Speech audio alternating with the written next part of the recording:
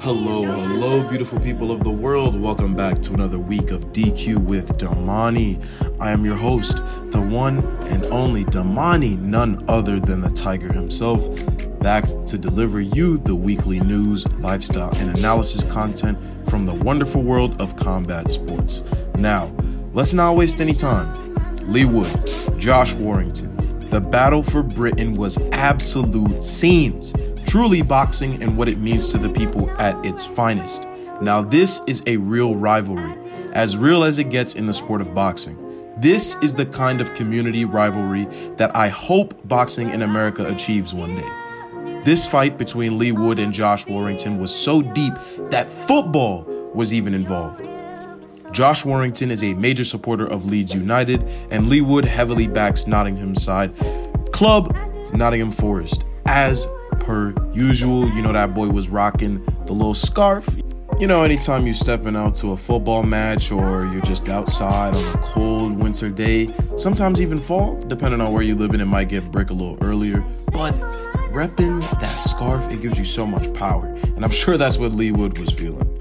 Speaking of scarves and club support, the football hooligans, yes, from both clubs lined the stands for the historic World Championship fight, creating one of the best boxing atmospheres I've seen in a very long time. I'd argue that the crowd for this match was more energetic than Canelo's crowd last week could ever hope to be. Just take a listen to the buildup of the fight and the way the two men were talking. It got spicy. Crowd was hot, and even during the face-off, these boys were chatting. Football and boxing share so many similarities. Working class sports played and fought by working class people. Rivalries built up over the years, passed down from generations to generations. Nottingham Forest versus Leeds is one of those rivalries. On October the 7th, live on DAZN, it's a rivalry that will play out in the ring as the current WBA featherweight champion Leigh Wood will take on former two-time IBF featherweight champion Josh Warrington. Before they meet in the ring, they meet here. This is Wood versus Warrington. This is Face Off. I'm my best. You're in your best. I'm my best. You're in your best. Go best. Let's one win. Come on. All right, how does the fight play out? Josh, you first. Josh Warrington win. Yeah, that simple. Simple. By any means necessary. By any means necessary. Yeah. I'm the new. And the new three-time world champion. Leigh, how does it play out? I believe he's going to make the same mistakes he makes and do the same things he always does. What mistakes? I can't say. But, you know, I know that I'm going to be dominant majority of the fight. I'm going to beat him up in times as well. I'm here to win, and, you know, it's that easy to win as well. But I know what I need to win, and I'm confident doing it. You laughed when he said mistakes there. You make mistakes? What mistakes? Yeah, I make mistakes. We all make mistakes. All make mistakes. It's a battle. Yep, Josh made a big mistake. Probably one of the biggest mistakes of his career. He got his ass cooked. He got cooked. Hey, you didn't go down like that, huh? He got cooked. Josh Warrington fell short of greatness against Leigh Wood, but that doesn't mean his performance was lackluster. Josh Warrington is one of the best fighters on the planet, and he proved it against Leigh Wood on October 7th. On a weekend that features Zurdo Ramirez and Joe Smith Jr. battling for cruiserweight supremacy, Wood and Warrington put on a true boxing classic for the British crowd. And in classic Leigh Wood fashion, he came from behind to win in spectacular knockout. But it was Warrington's willingness to come forward and brawl that created the incredible result. Let's give him credit where credit is due, y'all. Y'all know I'm going to keep it 100 on the DQ with Damani podcast. I'm not going to sugarcoat it. Wood gave a great performance, but it wouldn't have been possible without Warrington wanting to come forward. If Warrington wanted to run, he could have done that. He's a smaller man. He's got fast feet. He definitely knows how to keep his guard tight and not loose. He could have ran. He could have danced around the ring, but he didn't. And I like giving credit where credit is due for fighters who make these fights great. Doesn't take just one man. It takes two to tango, y'all.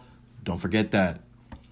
Warrington managed to hurt Wood to the body and to the head with lethal left and right hooks, applying physical pressure during and after his combinations. Several times throughout the 7-round featherweight world title contest, Wood found himself pressed against the ropes. This is because of Warrington's ability to chase his opponent around the ring, an ability I praised Canelo Alvarez for last week. If you watched last week's episode, you know I was giving that man massive praise for cutting the ring off. And, once again, cutting the ring off is an important part of a boxer's offensive playbook. The only difference between Warrington and Canelo is head movement. Before Canelo throws any shot, he'll peek his head slightly out of the guard and move his head off the center line. Sometimes he'll throw a feint to bait his opponent into throwing a shot while he's taking his head off the line, but neither of these offensive weapons were in Warrington's arsenal on the night. It was gone, vanished, invisible woman, fantastic forward on him. Crazy to see that happen to him. But Warrington took his head off the center line when he was on the outside, not when he was on the inside. And that, I think, was most definitely what gave Wood access to the shot that knocked him out. Warrington was really committing to his shots. He fell in love with throwing and landing, and that can provide an opening that your opponent might need. A very hurt and wobbled Wood was able to find that opening and landed a devastating right hook. As Warrington reeled from the shot, Wood blasted him with a left hook, stepped back to allow himself space like Shakur Stevenson, delivered another crushing right hook, another left, and as Warrington's knees crumbled, a final left to ensure he wouldn't get back up. The first shot generated a massive roar from the crowd, and the combination was what set them alight. Those people were going crazy in there. Wood rejoiced with the crowd as he defended his WBA Featherweight Championship of the world, and the boxing world showed support for the triumphant champion. You love to see it. So what's next for Leigh Wood? I know everybody's been asking, so let's take a look at the featherweight division right now. Leigh Wood can rest easy for the meantime as his spot at the top of the division has been secured with his victory over Josh Warrington. Brandon Figueroa sits just below Wood at the number 2 spot in the featherweight division. Figueroa also carries a WBC interim championship that he won after defeating Mark Magsayo back in March. The current WBC featherweight champion is Rey Vargas, so it's definitely time for him to vacate or defend his championship belt against Figueroa. Ideally, a fight between Figueroa as interim or full WBC champion and Leigh Wood would do great numbers. We know for a fact that Leigh Wood can sell out. We also know that Brandon Figueroa, he has a solid Mexican fan base. So there's only one way for this fight to go. A lot of people are really scared that the UK's market for boxing and the American boxing market are too different. People aren't going to know this name. Other people aren't going to know that name. But I can assure you that everyone knows who Leigh Wood is. Everyone knows who Brandon Figueroa is. Of course, we know, like I just said, the Raza community backs him heavily. But I am sure that there are many people outside of just the diehard boxing fans and the Raza community who most definitely know who Brandon is. Now, I know you guys are going to hate it, but you know we have to talk about it. This fight may be difficult to get done, considering both men are on quote-unquote opposite sides of the street, with Figueroa currently signed to Al Haymon's Premier Boxing Champions, and Leigh Wood, the current champion, is signed to DAZN/Matchroom. The WBO Featherweight Championship is currently held by Robesi Ramirez, who has been on a tear recently on Top Rank with wins against Satoshi Shimizu and Isaac Dogbe. And we have Luis Alberto Lopez, who is also stuck over at Top Rank. It's getting crazy over at Top Rank. They got a nice belt collection over there.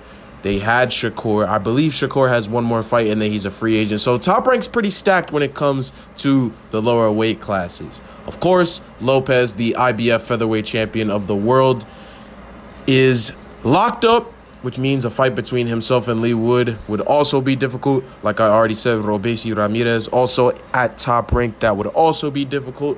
So the only champion left is Hector Andres Sosa.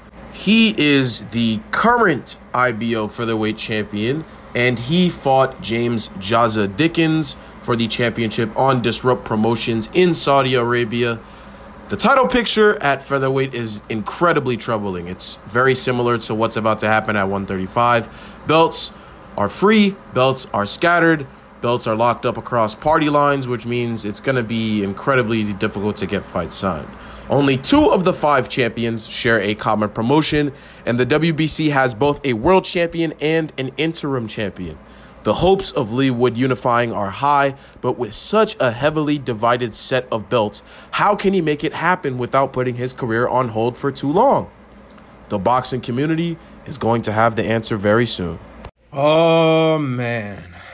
Joe Smith Jr., the common man, the man who retired Bernard Hopkins, the timeless wonder. Well, let's just say he put on quite the performance against Zurdo Ramirez. Yes, our boy returned. It was clear from the very first round that Smith wanted to land a big knockout shot and finish Zurdo, but Zurdo had other intentions. Zurdo was able to make his way inside and out with his superior ring IQ, and it seems that people really forgot that Zurdo knows how to box. I find that a little absurd. You guys know, like I always say, week in, week out, I'm going to keep it 100 on the DQ with Damani podcast. The one Bivol performance set him back heavily in the boxing community, the combat sports community as a whole, and it may take some time for him to recover, but he showed good composure in the ring with someone such as Joe Smith Jr., who has more than enough power to knock out the top contenders in the cruiserweight and light heavyweight division. I'll be honest, this isn't a diss. It just really seems like a physical characteristic of Joe Smith Jr. Sometimes he's a little loose with his guard and he gets caught with looping shots because it seems like he has no idea what to do with his arms. He moves around the ring and he seems to drop them a little bit, then pick them back up, then drop them a little bit. And it's not like he's peeking his head and rolling off the center line to the left or to the right. He's just genuinely just shaking his arms. And it might be because they're too long or he feels comfortable doing it, but he really gets caught over the top a lot because of his guard. His guard is a little bit loose. I'm sure his coaches tell him to do that so that he feels more comfortable and his arms don't get tired, but it is something that I noticed across the 10 rounds that he fought with Zurdo. He was able to catch him with looping overhand lefts, looping overhand rights, and a few hooks that didn't necessarily come over at an arc. One thing that I really liked about Joe Smith Jr. that I think is very important, it should be important to you as well, was the fact that he continued to apply pressure despite the fact that he missed. I'm going to say that for you guys one more time so that it really sinks in and you understand how important this is. No matter how many times Joe Smith Jr. missed, he continued to come forward and apply pressure. Too many times we'll see guys miss big on a shot and they'll sit back. Sometimes they'll take a couple steps back. They won't even just sit. They'll literally throw a shot, miss big, and just sit back. Joe Smith Jr. came forward, missed big with a winging shot, and continued to press Zurdo forward against the ropes. He kept pushing Zurdo backwards. He stayed on his back foot, pushing him forward, making him move backwards into the ropes, driving him into the corner. He continued that forward pressure. People get discouraged when they miss a shot. People get discouraged when they get countered. But Joe Smith Jr. was not that guy on the night. He continued to make an effort. No matter how many times he missed a shot, no matter how many times he got countered on the outside or inside in the pocket, he made sure that he continued to put on a good showing for the crowd, a good showing for the judges, and a good showing for himself. Because despite the fact that he lost, he could watch this fight back and say, you know what? I might have missed that big left hook. I might have missed that. I might have missed that uppercut. But did I stop? Absolutely not. Did I admire the fact that I missed? Did I feel disappointed and allow my opponent to come forward? Absolutely not. I made sure that regardless of how many times that situation came to pass, I applied pressure on my opponent. I didn't give my opponent a break. I didn't give my opponent the chance to reset and measure where he needs to be offensively. There were no breaks for Zurdo, and I love that. All right, y'all, let's get straight into it. The location has finally been announced for David Benavidez and Demetrius Andrade. Very excited to see what's going to happen with the rest of the undercard. I am not entirely sure it's been confirmed yet, but the plan is still to have Jermall Charlo defend his WBC middleweight championship against Jose Benavidez on that November 25th card. If Jose is able to lock in that fight, the combat sports world will be in for a treat. The Benavidez brothers are relentless in the ring, and their talent has reached every corner of the world.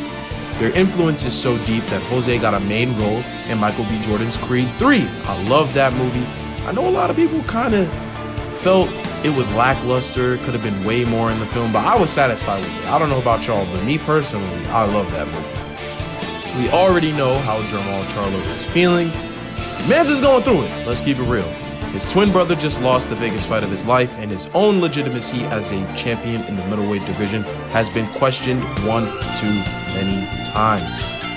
Not a lot of people have faith in Jermall Charlo right now, so I want y'all to just take a listen. Hear what Jermall had to say about Canelo and his brother's fight. All of them up. None of them wanted to fight. I didn't try to fight Canelo. I got a contract signed with Canelo. After he fights my brother, he has to fight me. So we're going to triple team that bitch. Come get it. Come get it. I'm the same mob, bro. Come get it. I'm better. I'm better than I used to be. So let's go get it. I gave the fight to my brother, and I'ma still fight Canelo, nigga. Once y'all see my brother go up 2 weight classes and try to fight Canelo, then y'all gonna want to see me fight and watch. I'll be back on my shit soon. Hey, look, I don't know about y'all, but it sounds like Jermall is charged up. He sounds ready to fight. Hopefully all that energy is being applied towards Benavidez and not Canelo. Wrong Mexican, because his chances of landing a fight with Canelo Alvarez are currently extremely low. Let's be honest. He's not checking for a Charlo no more. After he fought Jermell, any chances of a Charlo being in the ring with Canelo again are settled. It's not happening. We know that. Benavidez should be up next, and then a unification. The perfect roadmap, in my opinion, for a return for Jermall Charlo wouldn't even include Benavidez. But it's clear that PBC and Al Heyman want Jermall to challenge himself on his first fight back. If I were the matchmaker for PBC, the first thing I would do is get Jermall a tune-up fight. I've discussed tune-up fights on this show before, I know, and I've talked about them positively and negatively. Usually for a champion, I wouldn't be too happy about it. There have been plenty of times I've come on here and I've chewed people out for wanting to take a tune-up. Y'all know I don't like it, but Jermall is an exception. Jermall has been out of the ring for 2 years now already. Throwing him to the Lions on his first fight back would be crazy. That is absurd. I would book Sugar Shane Mosley Jr. for a tune-up, then ammo Austin Williams, and if Jermall gets past both men, I'd either book a WBC championship consolidation fight between himself and WBC interim middleweight champion Carlos Adames, or a big title defense against Chris Eubank Jr. Nonetheless, I have high hopes for Jermall, and I hope that he makes a big comeback to prove all the doubters wrong. Oh yes, sweet success. The only thing, once again, the only thing stopping Jermall Charlo is Jermall Charlo. It's him versus him at this point. No one's going to stop him.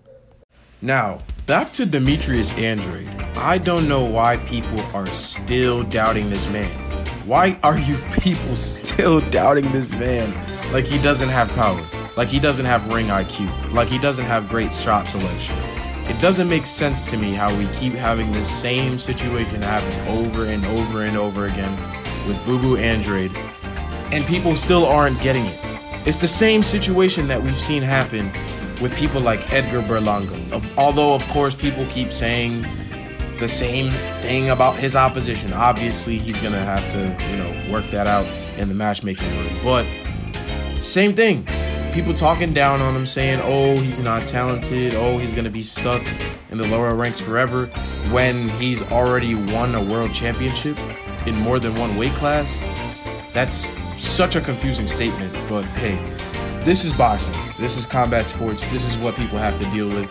This is the reality of being a combat sports athlete. You're going to have people discredit all of your achievements so that they can feel better about themselves, so that all of their narratives that they come up with in their own head and disseminate across social media, they understand, yes, I'm right. I feel good because I told this world champion that he doesn't deserve it. He doesn't deserve a title. He doesn't deserve any big fights. He doesn't deserve this, that, and the third. And I know that I'm right. Meanwhile, these fighters are sitting at home, money in their hands, belts in their display closets, looking at these guys like they're clowns, because they are. But hopefully, same thing. Demetrius Andrade is able to come back, silence all the doubters just like Jermall Charlo, and all will be right with the world. So, a couple of things before we wrap up this week. Brian Mendoza, Tim Tszyu this weekend. That boy Tim Tszyu want to knock out Brian Mendoza so bad because he is fiending, thirsting, hungering for the opportunity to fight Jermall Charlo after that Canelo performance. That boy is thirsty. He needs this fight to end fast because Jermall fighting Tim Tszyu, that's pay-per-view. That's pay-per-view. I don't care what anybody says. That's pay-per-view in America. That's pay-per-view in Australia. And that's pay-per-view in the UK. That is a pay-per-view fight. I'm not hearing anything else. And anybody who disagrees with me definitely does not know boxing. This is a pay-per-view level fight. And I need there to be no doubts that Jermall or because you know how I always say I'm not counting people out, or Tim Tszyu is the man in the division. We need proof. We need proof. We can't keep going around one belt here, 3 belts here. You can't have guys going on social media saying, I'm the one, I'm the guy, nobody else is touching me, and they haven't fought yet. We need this fight to go through. And I'm hoping that Tim Tszyu comfortably beats Brian Mendoza. Because if he does, no injuries, no cuts, doesn't have to be out for too long, that fight can be made immediately. Contract signed immediately. We know what fight is next. Now all we need to do is give him a couple months, let's say 3 to 4 months for training camp, and then we get a fight. That's the kind of results that I want to see from this. But it all depends on what goes down this weekend. Brian Mendoza, Tim Tszyu, WBO Championship on the line. We are, of course, finding out now that the WBC Championship will not be on the line in the 154-pound division. We were hoping for a unification match between the two men, but obviously that has not come to pass. So we'll just settle for one belt. Do you remember Brian being around fight week then? Because he fought after you in a swing bout. You know what? When I fight, there's nothing else that matters. I'm not thinking about anyone else, so no, I don't remember. Had you ever heard of Brian Mendoza at that point? No, I haven't. Who's the bigger puncher in this fight? I believe I am. It's just, just off the fact that, I have more explosive one-punch knockouts. I've done it just, single shots, and I feel like his fights are more often, he's a big puncher, but it's more combinations, and he definitely breaks you down and everything, but I feel like his biggest highlights are off combinations. Your thoughts? Yeah, fair enough. So he's the bigger puncher? Well, look, big punching doesn't win fights, so I'm not here to argue and debate over who's a bigger puncher and prove it with different analysis and evidence. If he thinks he's the bigger puncher, so be it. Simple. As you guys just heard there, these two are very respectful. They know that they both have knockout power. Both men are champions. Both men have to prove to the world that they are the best and have earned the spotlight. Tim Tszyu is making a lane for himself through taking this fight, and so is Brian Mendoza. I can't wait to see how the fight turns out. October 15th, Tim Tszyu, Brian Mendoza, WBO Super Welterweight Championship of the world. Wow. Just wow. 2 major power play moves for the UFC. USADA is out. It is confirmed just 5 minutes ago that USADA and their business partnership with the UFC is terminating. They are finished. No more USADA testing. There has been no word yet on whether or not the UFC is going to be hiring out another doping agency. But if there's no USADA and no doping agency, you know what that means. Conor McGregor's coming back. All the pieces are falling together in the right place for Conor McGregor to come back without having to take any steroid preventative testing. Oh, man, it's going to be crazy. I can see all the Conor McGregor fanboys turning up right now on every single social media app that is accessible right now. They are on there turning up because they know that Conor's going to be able to come back with USADA being gone. In other news in the MMA world, UFC specifically, Paulo Costa, what's going on? Just receiving news once again that my man is not going to be able to fight this weekend. He needs a third surgery that will need to be completed on Friday evening. Therefore, he is not cleared to fight the Demon, the Crusher, the Chechen legend, Khamzat Chimaev. In a shocking turn of events, I know all my MMA heads, especially Jack, are going to be hype about this. Kamaru Usman, the former champion, is stepping up to the plate. Woo! This is going to be a spicy fight. Oh, man. Especially considering how major the buildup for the fight was. All of that hype, that energy, it's all gone. And then from the shadows steps out Kamaru Usman, the former champion of the division, saying, I'm going to save this card. But wait, there's more.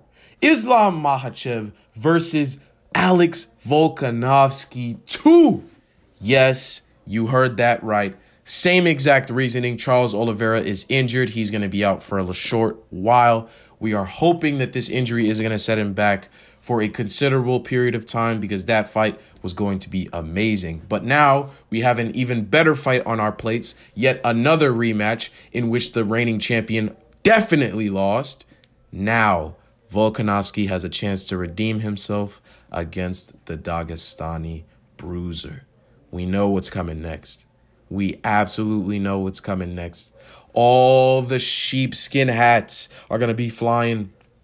All the Aussie flags are going to be flying. You know for a fact that that crowd is going to be turning up. So make sure whether or not you are tuned in to boxing, you got an extra screen up for the MMA action that's going to be happening this Saturday. So one more thing aside from, of course, the Logan Paul, Dylan Dennis card this weekend. Janibek is returning. Yes, the exact same weekend as Tim Tszyu. This time looking to unify his WBO middleweight championship with the IBF championship against Vincenzo Gualtieri. Vinny is undefeated currently at 21 wins and no losses. Janibek sits comfortably at 14 wins and no losses. The Kazakhstani native has been enjoying a lot of success recently, a whole lot of success. Janibek has 9 knockouts to Vinny's 7. Vinny's last 3 fights all went the distance, while 2 of Janibek's last 3 were all won by knockout. This fight is going to be very, very interesting. It's not a secret that Janibek has high ring IQ. There are so many breakdown videos of his technique that it makes me dizzy just talking about it. One thing that I feel that Janibek can exploit is the fact that Vinny opens up way too wide when he throws that left hook from orthodox. He drops his right hand low, just like Ryan Garcia does, and I can clearly see in all of his prior matches that he's wide open to the body and to the head, just like Garcia was. I've said it plenty of times on the show. Dropping the guard when you're throwing a shot is instant doom. Instant. When you drop your rear or lead hand when you throw a shot, you're just asking to get sent to the shadow realm. Come on, y'all. You're going to wake up in the locker room wondering whether or not the fight is over because you forgot to bring your right hand back up. You got to bring that hand back up, man. Southpaws, bring that left hand back up. Come on, let's get it together. Hopefully, Vinny Gualtieri gets that sorted out before Saturday because Janibek is coming to exploit all of the gaps in his defense. All of them. Every last one of them. Oh, no matter what you are watching, MMA or boxing, make sure that your streams are fired up. All your subscriptions are paid for if you're watching illegally.